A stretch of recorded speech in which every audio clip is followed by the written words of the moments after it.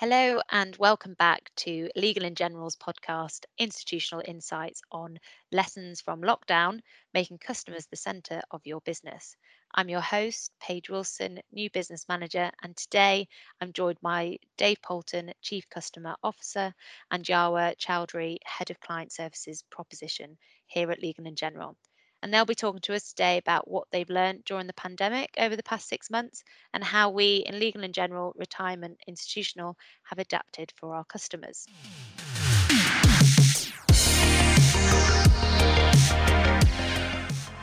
Hi, Dave. Yawa, thanks for being in the podcast today and making the time to join us. Thanks very much for having us, Paige. Really looking forward to talking to you. Thanks for inviting us, Paige. So let's start by giving listeners an insight into the role of client services and what they do, and maybe a bit of day-to-day roles as well. We are a team of 150 specialists who manage every aspect of scheme onboarding and implementation, from project management to data analysis, payroll, scheme administration, and customer servicing.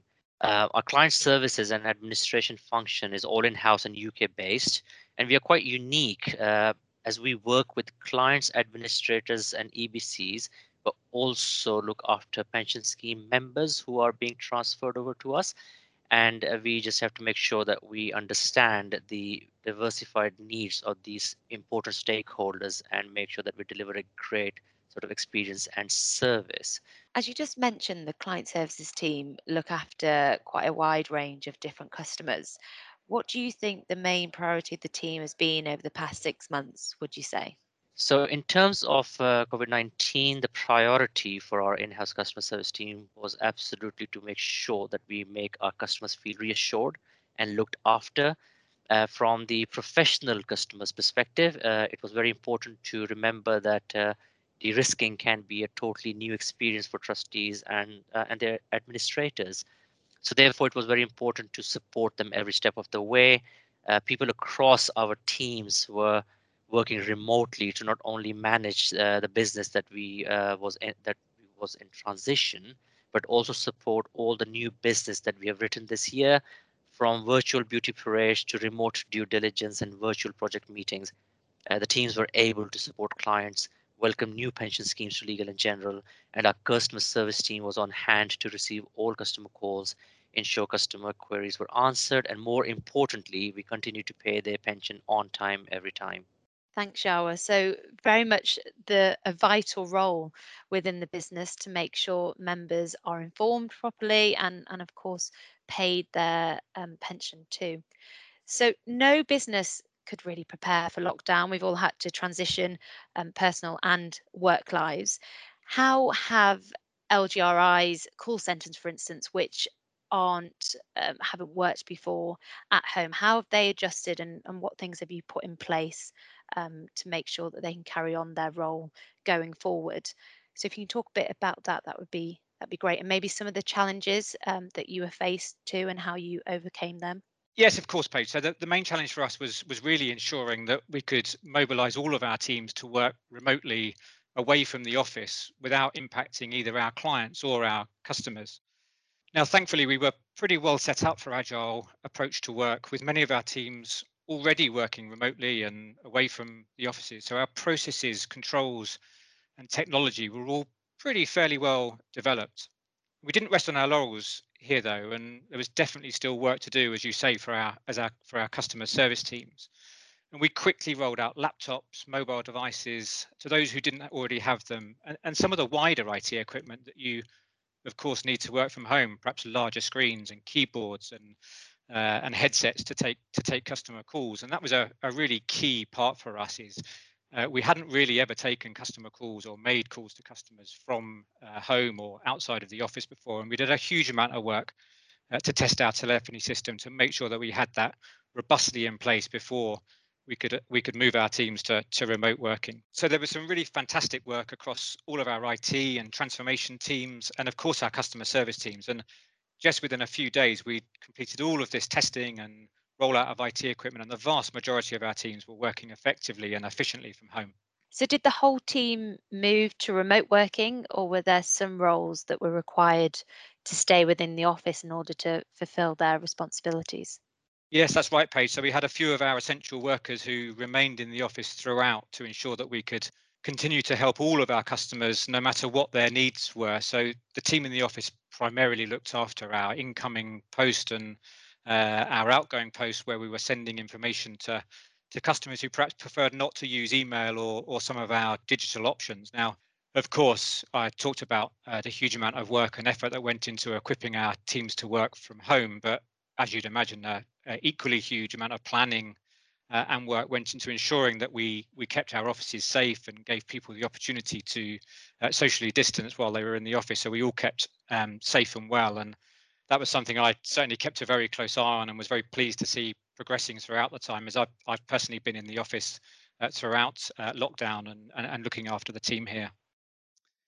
So that covers some of the practical and perhaps technology areas that we focused on and the challenges that we had to overcome. But it's also been hugely important that we looked after our teams as we transition through some pretty big changes at work, but also for many some pretty big changes at home too. And the key to this for us was ensuring that everybody had the flexibility to strike the right balance, work-life balance, and ensure that they had the space and time to operate both at home and at work.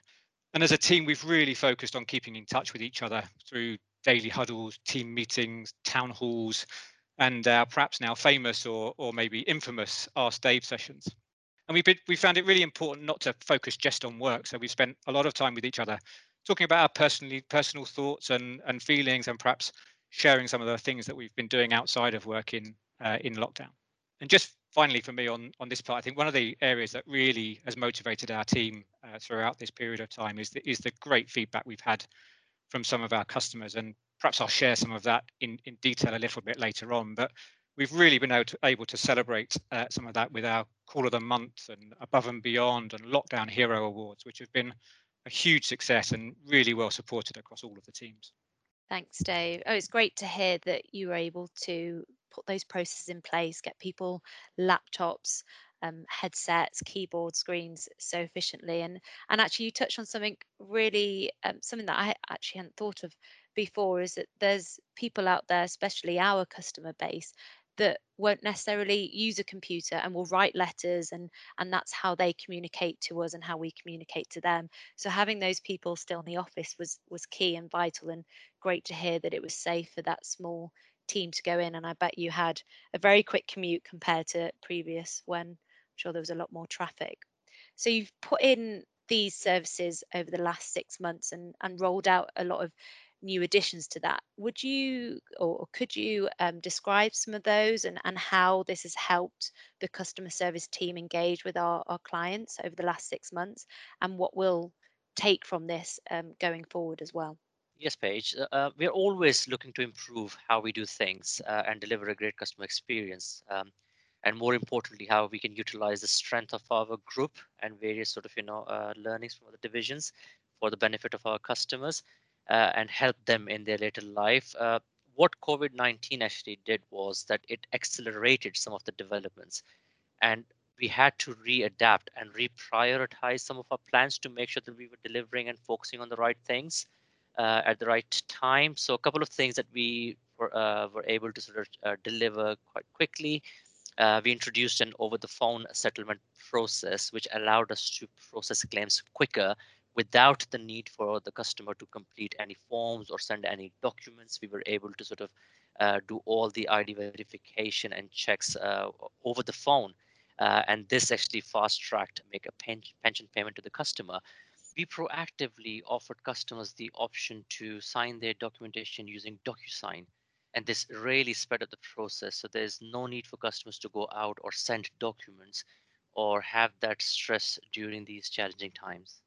The third thing which I wanted to highlight was how we were trying to support the family members who unfortunately uh, were experiencing the bereavement during this time.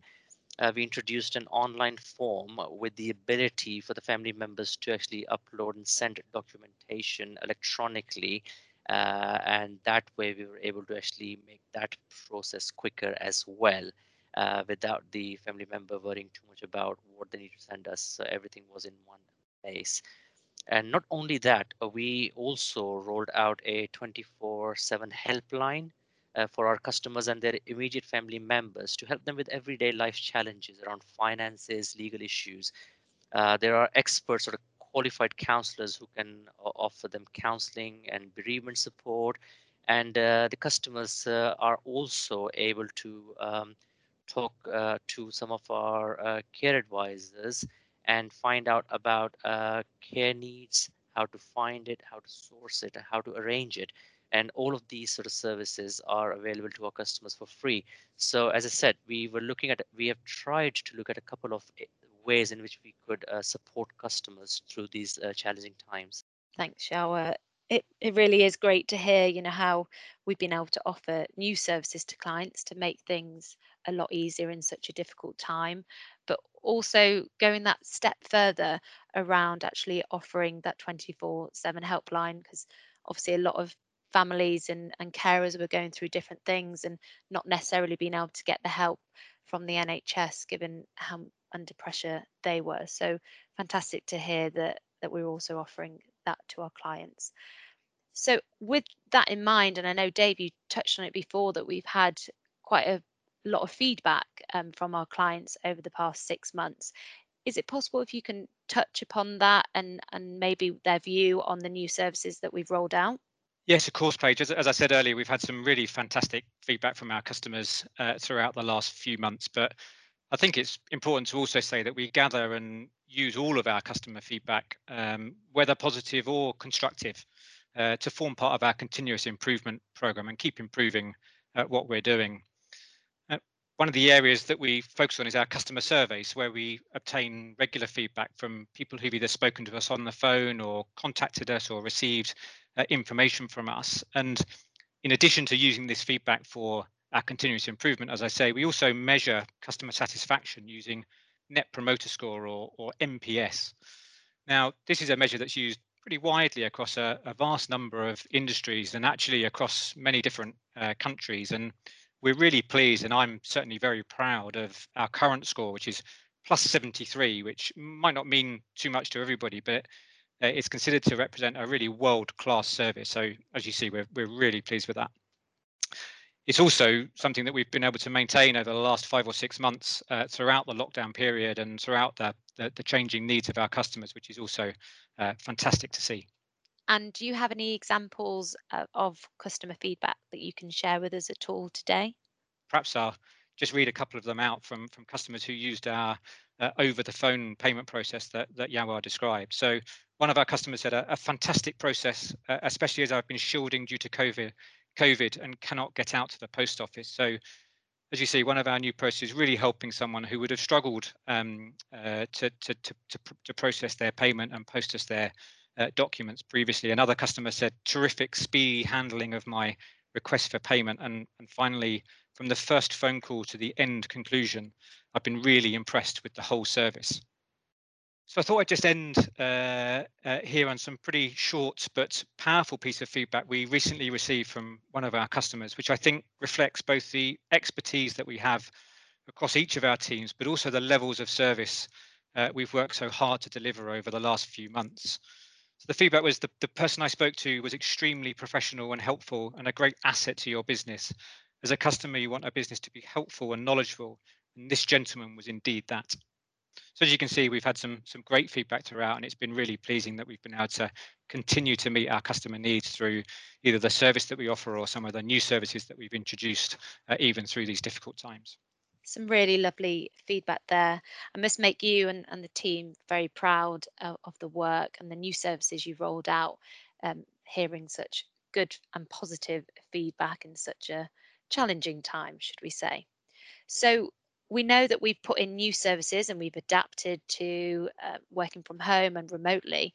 How do you envisage the customer service forum going forward? And do you think we'll have some lessons learned from there that we'll take forward and keep with this approach? Or do you think some things will change back to how they were pre COVID?